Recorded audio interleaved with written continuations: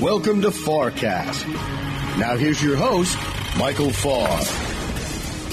Welcome to the FarrCast. I am Michael Farr. Thanks for joining us again this week. You're wonderful to be back with us. All of our listeners are just so great. We thank you for your notes and emails, even some texts. Don't know how you get my cell phone number, but you've been kind enough. Nobody's said anything too nasty yet. On the FarrCast, of course, we cover Wall Street, Washington, and the world, and we have such great guests for you this evening. Coming up tonight, listen to this lineup. Stephanie Link is coming back with us. We know that she is a favorite of yours. You saw her on CNBC today, as a matter of fact. She's managing director and head of equities research for TIAA Investments. When we go to Washington, Dan Mahaffee from the Center for the Study of the Presidency and Congress. And then for our third segment, as we consider a broad world view, Ned Davis from Ned Davis Research. You know, I first met Ned Davis years ago when I was one of the regular contributors for Wall Street Week. Now, for those of you who are ancient, this was a show that was filmed in Owings Mills, Maryland, with Louis Rukeyser, back when God was still wearing short pants. It was a terrific show. It was the number one rated business show on television at the time. 1.7 million viewers. Nothing in cable or modern business TV can touch it today. It was really terrific. It was a thoughtful show. It was on Friday nights, and people flocked to the television sets on PBS to watch Louis Rukeyser. Terrific show. Ned Davis was there. Ned Davis is going to be here tonight. He has a very interesting view on the economy. Ned and I had lunch, a couple of 3 months ago when we were down in Florida. It was so fascinating. I said, we need you on the FarrCast. Remember that on the FarrCast, we believe that money is hard to make. We believe that old-fashioned research, hard work, discipline, and patience are the keys to successful investing. And above all, emotion is the foe of the long-term investor. Emotion will take you asunder every time. If you're feeling fearful or ebullient, stop and look at your data. Make an investment decision that makes sense for you. Don't think about how you feel. Think about what makes sense when it comes to your money. My first guest tonight is the Stephanie Link. She is a rock star, as you all know. You probably saw her on CNBC today. TIAA Investments, huge company for all of the teachers and schools. Before that, she's been doing that for a few years now, but before that, she spent 7 years at the Street. She was chief investment officer and co-portfolio manager, head of research of the Action Alerts, Jim Cramer's charitable trust, TheStreet.com. Jim Cramer, also from CNBC. She was 10 years at Prudential Equity Group. Now, let me tell you, I've been fortunate enough to be on television, sit on the desk next to Stephanie. If you think she looks a day over 34 years old, you're wrong. How the hell she's ranked up all these years is just God's miracle, I'm telling you. Went to Boston College, a Jesuit education. How can you bet against that? Stephanie Link, welcome back to the FarrCast. That is such a kind introduction, Michael. Thank you. So fun to be back. It's great to have you. Stephanie, we saw markets are, of course, all over the place over these past few weeks. The Fed will, the Fed won't, the president will, the president won't, will, he won't, he, she, what's going on.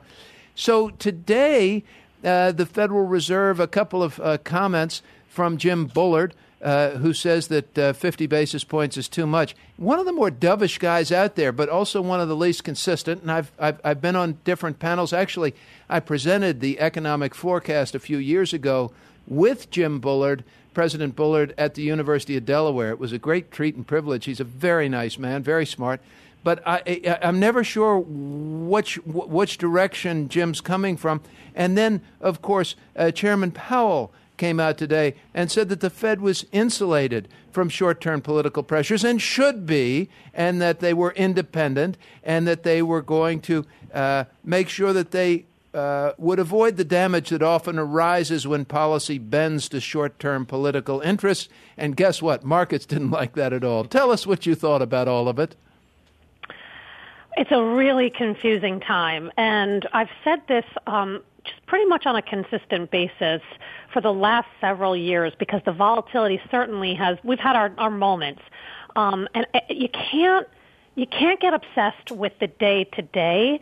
You certainly, as a long-term investor, can't trade around these kinds of things. You've got to take a long-term approach and look at the health of the underlying economy. That said, the underlying economy is clearly slowing. We grew 4.2% GDP last year at this time. We're going to be lucky if we do maybe 2.3% this quarter, this year. I think overall we're probably set to do about a 2% GDP for the year. And with interest rates so low and jobs still pretty good, I still think we're okay. I do not see recession. We had those fear mongers talking about recession this year. No, I do not think that's the case. But we have to prepare for slower growth.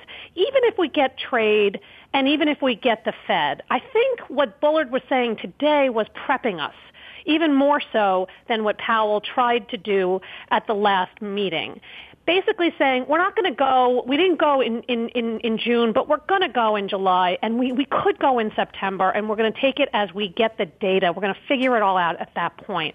I'm okay with that, Michael. I really am, because there's so many moving parts. If we do get some sort of trade deal, then the whole narrative starts to change. And so I think you take it one day at a time, but you invest for the long term. You have a balanced portfolio. You have quality companies. And oh, by the way, you know my favorite saying, if I can get the number one or number two player on sale in a downdraft in the market, I buy that all day long. Amen. Ladies and gentlemen, Stephanie Link from TIAA, who is head of research and director there, she just listen to her. Just listen to her. The woman is very wise. She's smart. And you know why she's so smart and wise? Because I agree with everything she just said, above all. But, and the fact that she's, as I say, 34 years old, I've been doing this a long time. And everything that she just said for my 30-plus years rings absolutely true. Stephanie, so when I have been, I don't think 2% is all that bad, though. I mean, if you look at where we were 10 years ago, if you look at how the economy's rebounded, and you look at where stocks have gone from below 7,000 to 27,000 on the Dow Jones Industrial Average, I mean, and then I'm just going to grow 2% from here. I can live with that. Can you live with that? I absolutely can live with that, especially if interest rates stay low. And not only are we starting to get into an easy cycle and, again, lowering rates, but global rates are very low. And global monetary policy is very, very accommodative. So if that's the case, Michael, then rates likely stay low for longer. And then that relationship of what else are you going to own? You want to own high-quality dividend growth blue chip stocks in that kind of an environment. And I think at like 16.5 times forward estimates, the market's not that expensive, again, given where rates are. I agree, and that's what I've been advising clients as well on a case-to-case basis. And remember, on the FarrCast, we're not giving investment advice. We can tell you what some things we've told some other people, but if you need investment advice, please go to your investment professional or come directly to TIAA or over to Farr Miller in Washington. We'd be happy to help you. But don't get your advice off the radio or television, ladies and gentlemen. Please have somebody. People will talk to you. Experienced people will talk to you. Stephanie, I have a theory. I've talked to. I gave a speech at the University of Delaware. I've done this for 10 years now, where I'm invited to give a speech with one of the Fed presidents. This year it was Loretta Mester, who is marvelous, by the way. Have you had a chance to meet her up at CNBC? I have. She's lovely. Isn't she brilliant. Cool? Oh, she's brilliant. Absolutely. She is one of the coolest, nicest people. And at this thing, they have a cocktail hour and dinner. And even circled back, perhaps for another discussion and marinating a few ice cubes, as Art Cashin likes to say, even after dinner, just because she's so cool. And we talked about everything. But Loretta and a couple of other Fed governors, not so much on the air, though a couple sort of intimated at the beginning of the year, that the Fed, of course, has this big portfolio that they built up over $4 trillion as they were out there aggressively buying bonds to keep rates low and throw a whole lot of liquidity into the economy to get us through the Great Recession and financial crisis. Loretta and others said that they thought they would, sometime in the middle of the summer, stop the automatic selling of that portfolio. So what they've done is they've reversed. Instead of buying bonds, they were tightening rates and raising rates, but they were also selling this portfolio. So, Stephanie, I have this theory that they're not going to cut rates in July or over the summer. I think all you're going to hear them say is we are going to stop selling that portfolio down. We're going to go neutral and let it sit for a while, perhaps let it run off at its own pace. And that's going to be, I think, the only sort of easing we're going to get. And then maybe in the fall, you might get a quarter-point cut. Now, that's just Farr's hypothesis based on some conversations. And frankly, I really hope that they would move that slowly and that deliberately. I was so glad to see what they said in their comments. I was so glad to hear what Jay Powell said today. I think they're standing up. I think they're being I was getting so nervous, Stephanie, that they looked like they were going to tuck under. Were you? What do you think? I mean, am I wrong? I wish they'd be just a tad hawkish. I think it's been an amazing change in the last 7 months, an amazing change. But I do think that we have decelerated so rapidly. And again, a lot of it is because of the fiscal policies are wearing off a little bit, but also you have this global slowdown. And so I really think that they underappreciated that slowdown because, as you said, the balance sheet as well as raising rates, that's a double whammy. It is. I think if they don't lower in July, this market's definitely going to correct.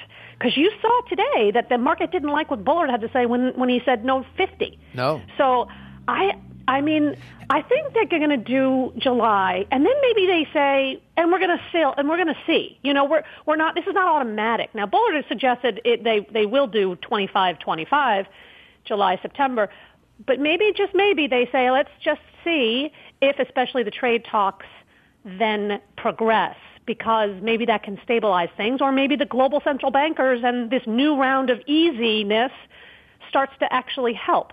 So we'll just have to. I hate to say it, we're just going to have to see, but it's crazy for the average investor to get obsessed with all of this. Let us obsess it. We're professionals. Let us do it. But really, it all comes down to if you have high-quality companies in your portfolio, you're diversified across all sectors.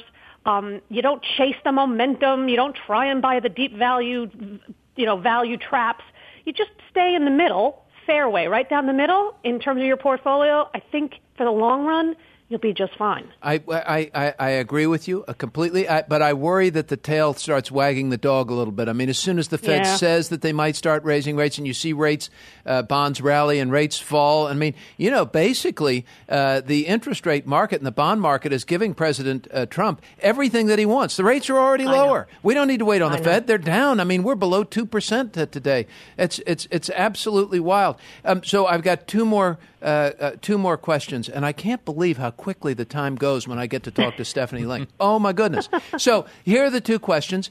Tell us, I know what you've said as we should look at our core blue chip holdings. I want to ask you your best advice to the individual investor as they're hearing all of these things and they're hearing about trade tariffs and they're thinking about their 401ks, and with a market at all-time highs in here, should they still keep taking deductions from their precious paychecks and making contributions to their 401k? And then finally, I'm going to ask you about a rumor I heard about you. I will say, okay, I think what's really important, and I learned this at a very young age, and I thank my father for this, but you dollar cost average. And you take a little bit of your money. Yes, sometimes you're buying at the high, but sometimes you're buying at the low. You cannot time it. I mean, as we professionals have a hard time timing things. We can time better than most, but certainly an individual investor, you just take a little bit of money every day. every month, you put a little away, and again, you're going to, some days and some months and some years, you're going to buy low, and it's going to feel horrible, by the way. Right. But you're going to do it because then you're going to see some days you're going to be buying high, and you know what? You average in, and it'll be just fine. But the environment is okay. We're not headed into a recession. Balance is everything. A little bit of cyclicals, a little bit of defense. You heard it Barbell. from Stephanie Link. This makes such great sense. Couldn't agree. Couldn't agree more. So now, quickly for a rumor here, even though I'm already over time, there is a rumor that the Links have added to their household, if you know what I mean. I told you she looks 34. Wait till you hear this. We've never had a puppy before. Oh, so boy. we got a puppy. I know. A mini Labradoodle. She's a joy. A mini Labradoodle. It sounds like a very girly dog. Is it? She is a girly dog, but she's a smart one and lots of fun. How lots old? of work.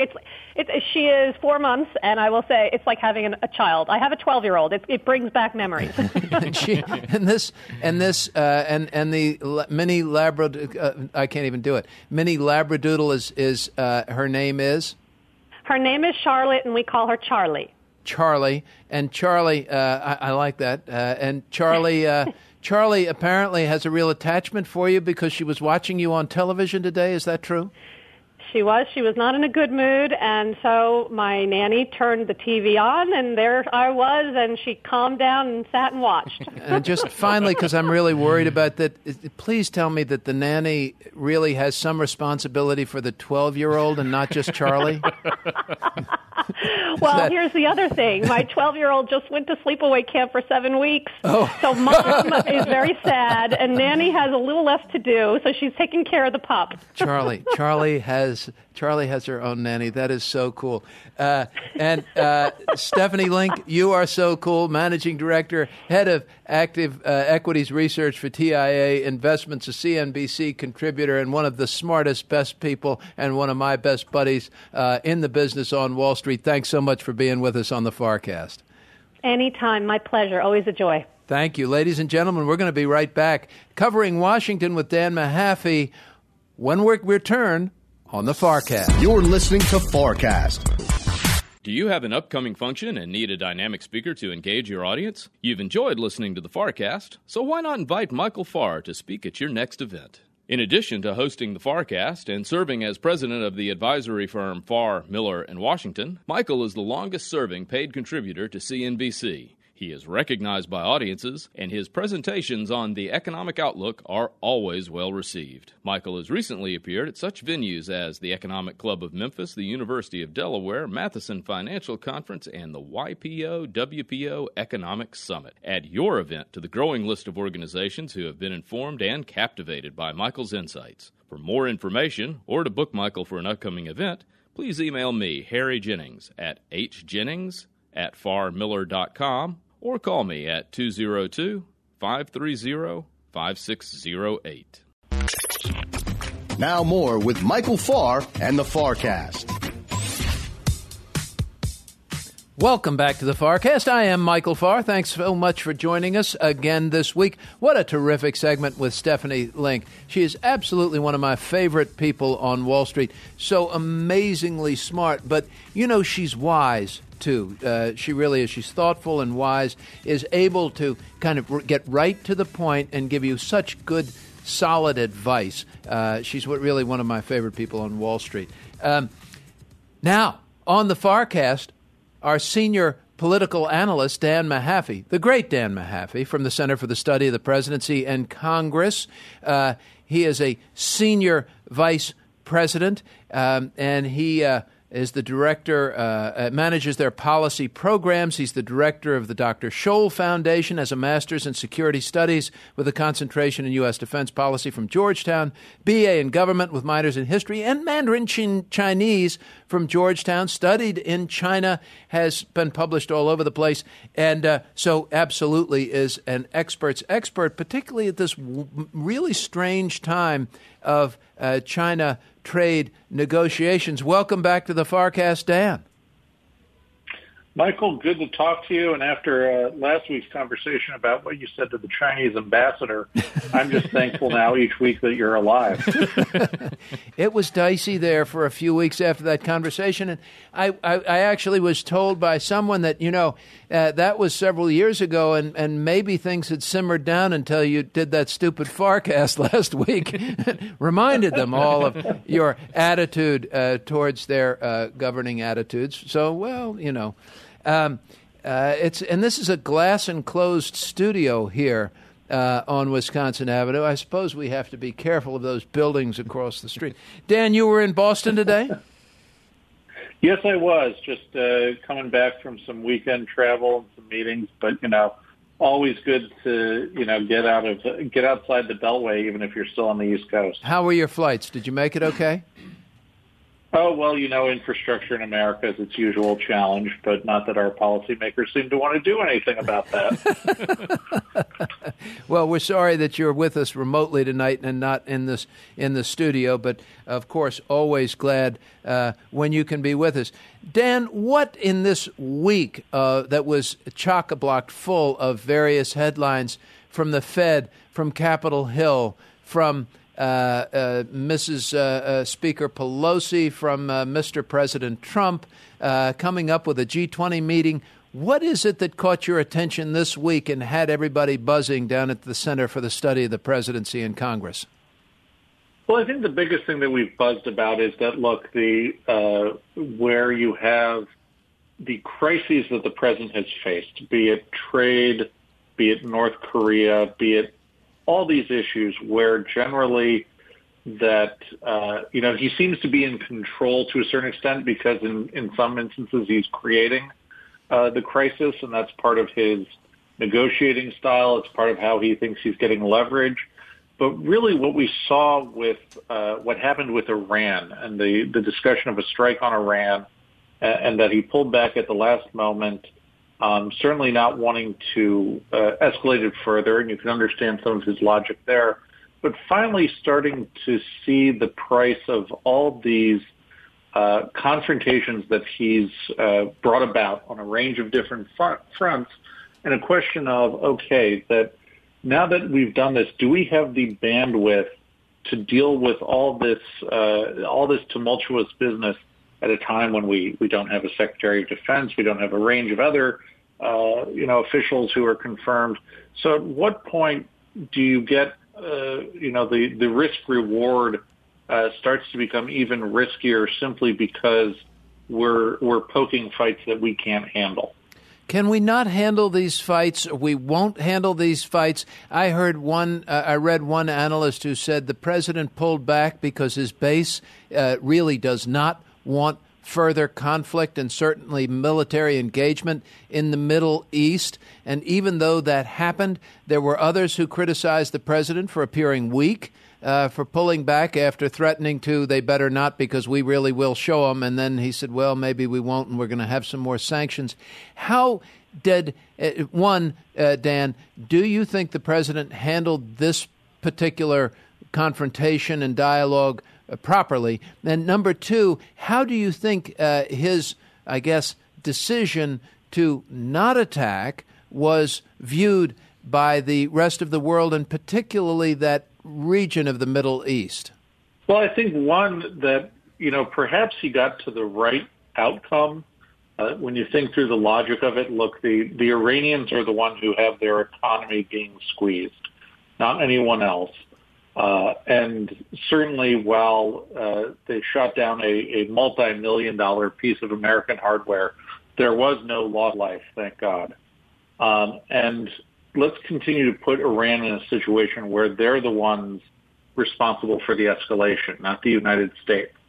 I don't think it was thought through, though, in those terms, or even if the president had, gone ahead and just said that to begin with, been consistent in the messaging, and he actually could have stopped a lot of the criticism that he was hot-headed or trying to procure conflict with Iran, and really move global opinion and public opinion to say, look, we've been provoked, but we're going to take the higher road and calmer road here and work with our allies to deal with this Iranian threat.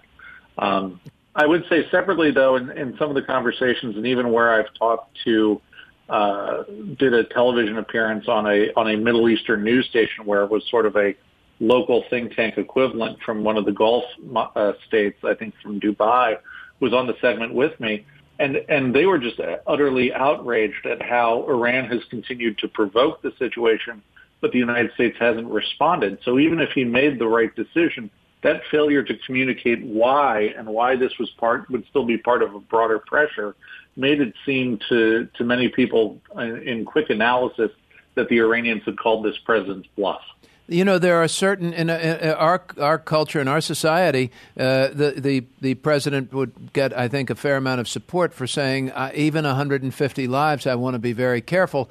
Other cultures and other societies say, why in God's name would you care? I mean, look what they've done to you. Kill them. That's not us. But it is a reaction you do hear around the world in these sorts of moments, isn't it? Well, I think that, and I think, look, if we're going to look at the calculus of this, I wouldn't blame President Trump as much as I would blame, or even as much as one could blame President Obama. Not that I'm blaming either, but if you really want to look at what's changed the calculus of how we look at the Middle East, it's fracking. Yes. Not which president we've elected. And you have these Gulf monarchies where we've given them tons of weapons and money over the years, and they can't even fight a war in Yemen. But when it comes to Iran, it sounds like the Saudis and the Emiratis are happy to fight to the last American. Excellent. To the last American. Excellent point. Dan, we are hearing about economic sanctions. Do you have any insights for us about what that really means in Iran? What they can't get, how their economy's affected? We're hearing things like they can't get medicine. What else can't they get? How hard-hitting are these economic sanctions?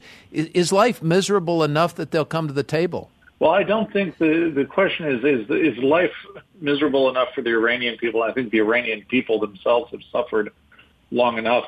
The question will be with this next round of sanctions, particularly ones that target the leadership, the Ayatollah, the Iranian Revolutionary Guard, those elements, how much we can actually get the sanctions to affect this entire shadow economy that the leadership and the Revolutionary Guard have. That's how they've been able to insulate themselves from the pain that the rest of the Iranian people have felt.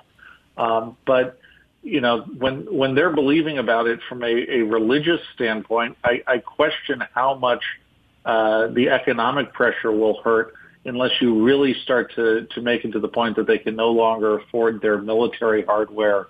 But how long is that going to happen if they continue to get support from Russia and China, who just want to continue to have that strategic fly in the ointment for the United States?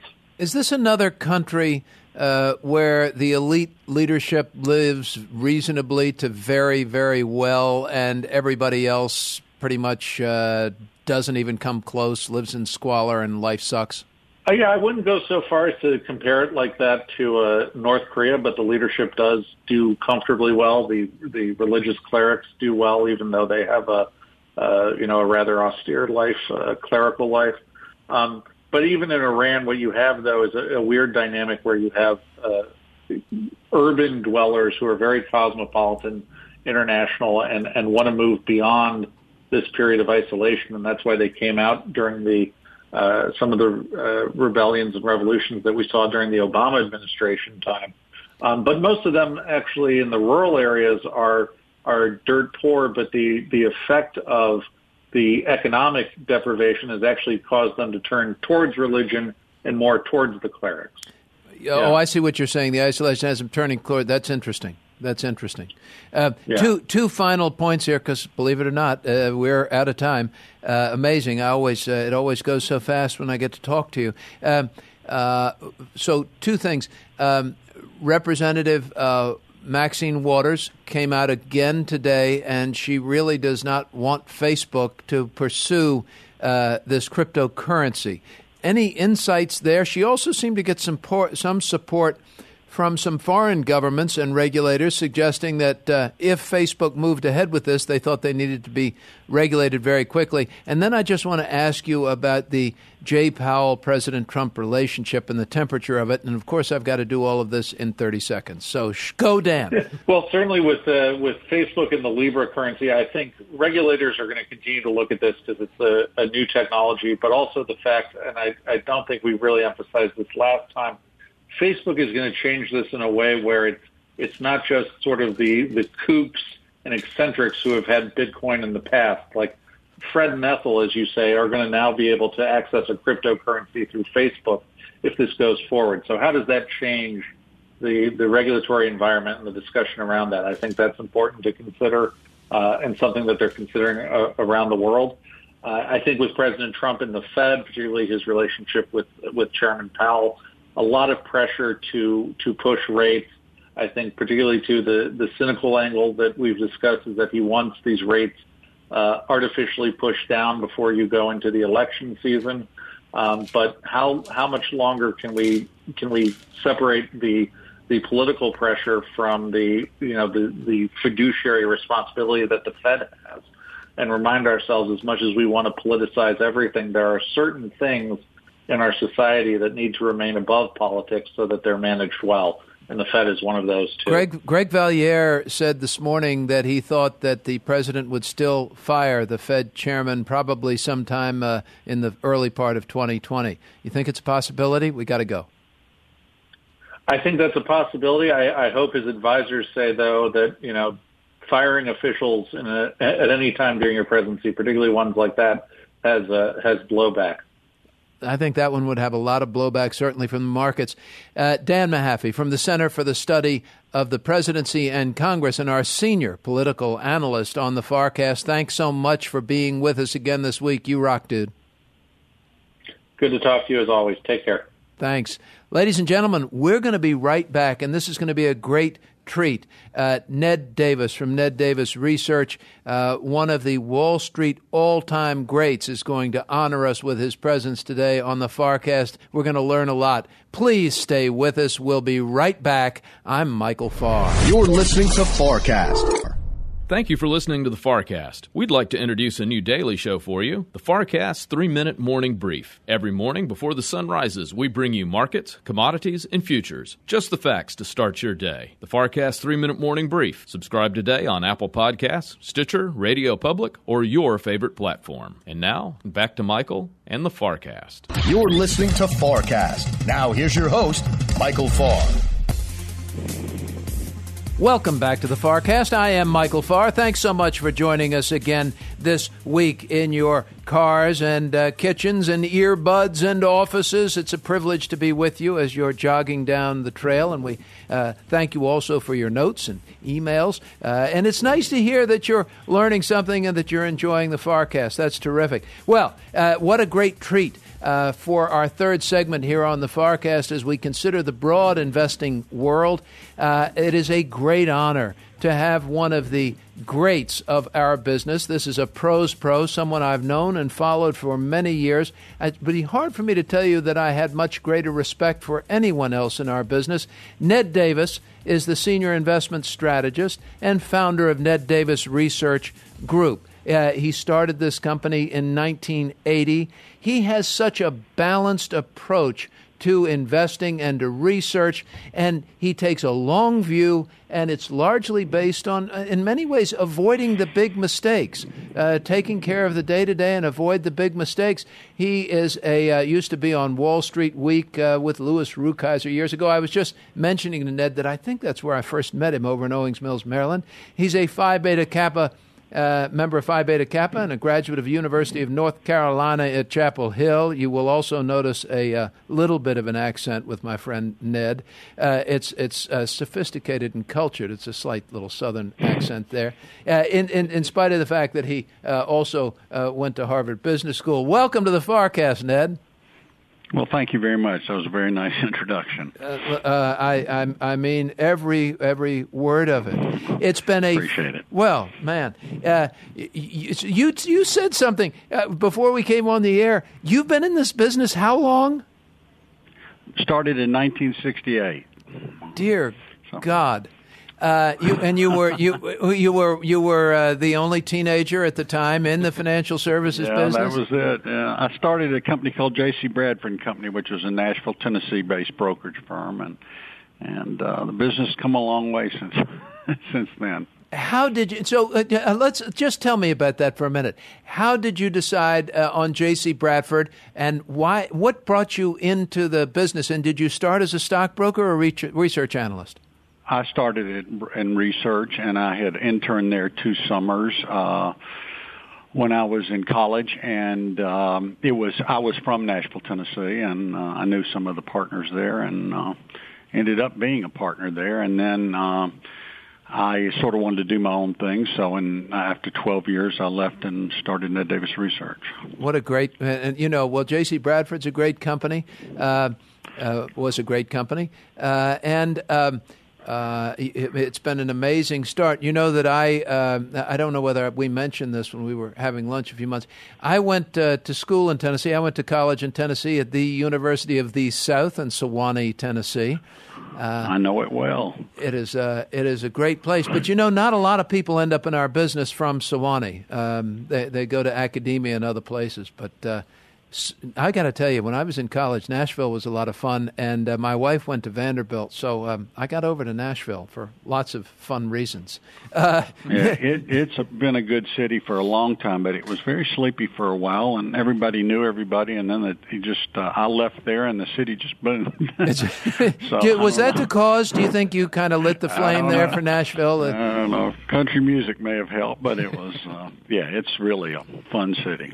Ned, let's take a look at markets and the economy, and we've got stocks. They were a little bit weaker today, but we're still awfully near all-time highs. We have a Fed that's turned suddenly more dovish. We've got all sorts of stuff going on around the world, conflicts with Iran and China and North Korea, and it seems like everybody else. It doesn't feel like we get along with anybody else anymore. How do you view the world and the investment landscape and interest rates and yield curve inversions, and are you worried? And what should investors be thinking? There are only 16 questions there. Well, I like to just, I'm a research-driven investor, and I just like to focus on a few areas that I think are very important and, try to keep the noise out. I mean, I do have opinions on a lot of things, but I really just try to keep the noise out of it as much as possible. And I recall, Warren Buffett was for Hillary Clinton, and, she lost, and they asked him, well, now what? And he said, well, I'm bullish. They said, well, how can you be bullish? And he said, well, because I don't let politics get involved with my investments, and so I think that's really the way to look at it and look at the world. And we've studied crisis events, and all the way back from Kennedy being assassinated to the fall of France to on and Russia invading Afghanistan and this and that. And there is lots of times news will cause a dramatic short-term drop, but within 6 months to a year, in almost every case, except the only case I can think of where it really didn't work was Lehman Brothers collapsing. But almost every case, there's a short-term correction, and within 6-12 months, the market's higher. Even after 9/11, there was, there was a big drop for a week, and then 6 months later, the market was higher. So when you are looking at all of these world events, and instead, and to your point, the market has marched higher in spite of these big headline noisy times. What are the things that you're looking at now that are sort of driving your investment process, and kind of what advice would you give to, Fred and Ethel who are at home thinking about their 401ks? What's it take to be an investor when the market's near all-time highs? Well, it's difficult at this point because I do think the market's stretched. I mean, we've been going up since 2009, almost nonstop without a major bear market. So that's a long period, and a lot of valuation indicators tell me that the market is highly valued. But again, going back, I like to watch interest rates in the Fed, and I think the don't fight the Fed is one of my primary rules. And as you said, the Fed has turned more bullish here. Even if they haven't cut, long-term interest rates have come down from 3.25% to below 2% today. So it's amazing. It's really that's really a big help for the market because bonds compete with stocks. So. Do you think the markets have a tailwind here? Excuse me? Do the markets have a tailwind? Yeah. I do think they do, yes. And I think we're going higher. I will say this in terms of the Fed, it doesn't always work. Don't fight the Fed. If you're going into a severe recession, then you need more than one cut in the Fed. So you have to be careful. And I think really I'm a little wary about the economy, and I think it's slowing quite a bit. I don't see a recession yet, but so yes, when the Fed's easy and friendly, then the market usually goes up. And when the market gets to this point, so I've been feeling, frankly, the very same way you've been feeling. I feel like stock prices are fairly full, 17 times earnings or 17.5 times earnings. That for the S&P 500, that feels kind of full. And then I of course, I look at earnings growth because I pay close attention to balance sheets, and I want to see earnings growth. And, so 2% GDP growth, and then maybe we get 4 or 5% earnings growth. That doesn't get me excited, but it beats the hell out of things falling apart. I mean, it doesn't strike me as awful. How do you feel as we look forward over the next 6, 12, 24 months? Are you feeling reasonably optimistic, or where are your concerns? And if you were going to stay away from something, what would you stay away from? I think we're fairly late cycle, and therefore, and it just so happens that, I like to follow the tape as well. I don't like to fight the tape, and the tape is into pretty defensive names, groups, utilities, consumer staples. Healthcare has done a little bit better, but it seems like every politician out there wants to beat on healthcare. So, but those are the groups I would be stay with defensive groups and be a little defensive. This inversion of the yield curve that has been sort of predictive, at least for the last 50 years. I don't remember, frankly, Ned, everybody talking about the 3-month to 10-year inversion. I always paid attention to the 2-year to 10-year inversion. I'm sorry, that's a little wonky for some of our listeners, but basically, it's been a fairly consistent indicator. We've got we don't see. I guess I see this 2% going on for a while as long as the government keeps this money flowing. Am I wrong? I'm trying to figure out what I'm missing here in terms of the dangers lurking. Well, I think there's a couple things. First of all, there's a debt bubble out there, and it's global. So every country really has a huge debt load, and I think this is really slowing growth. And any interest rate increases, even though they're from very low levels, they are even cutting off money, just seems to slow growth dramatically. So when you look at our rates and they're 2%, you say, oh my gosh, historically, that's incredibly low. I mean, I remember when they were 15% early in my career. But still, then you look, who's the competition? And you look at Japan and you're talking zero rates. You look at Germany, you're paying the government to lend you. Yes. Which is a wild concept, isn't it? God. So compared to that, our rates look fairly attractive, and I think that's one of the things that's helped bring down rates. And then again, inflation is a big driver of rates, and inflation's been it did pick up a little bit, but it's come off quite a bit. So I think the inflation problem actually is a little weaker than the Fed thinks it is, and that's one reason I think why they're now thinking about cutting rates. You mentioned sort of a global debt bubble. Have you seen in your 51 years this sort, or in your research, this sort of a phenomena, debt bubble, before? And if so, how does this sort of play out? How do you expect this one to play out? Yes, well, I think the main thing about it is you can't say debt is good or bad. It really depends. It depends on where you are in the very long-term trend and also what the debt's used for. If debt is used, for education and training and you have more productive workers, that can be good debt. If it's used for equipment and robots and AI and, even structures, that can be very positive. But when debt is just used for consumption, it's really spending today, and you don't have it later. And this is what I'm afraid most of our debt has been in the rundown savings and increased consumption, and therefore it. And you run into another problem, debt, debt early on when it's low and you're using debt, the government can stimulate the economy. But at some point, debt gets very high and it becomes economists like to say the law of diminishing returns. Right. And I think that's because you have to pay back the debt, you have to service the debt.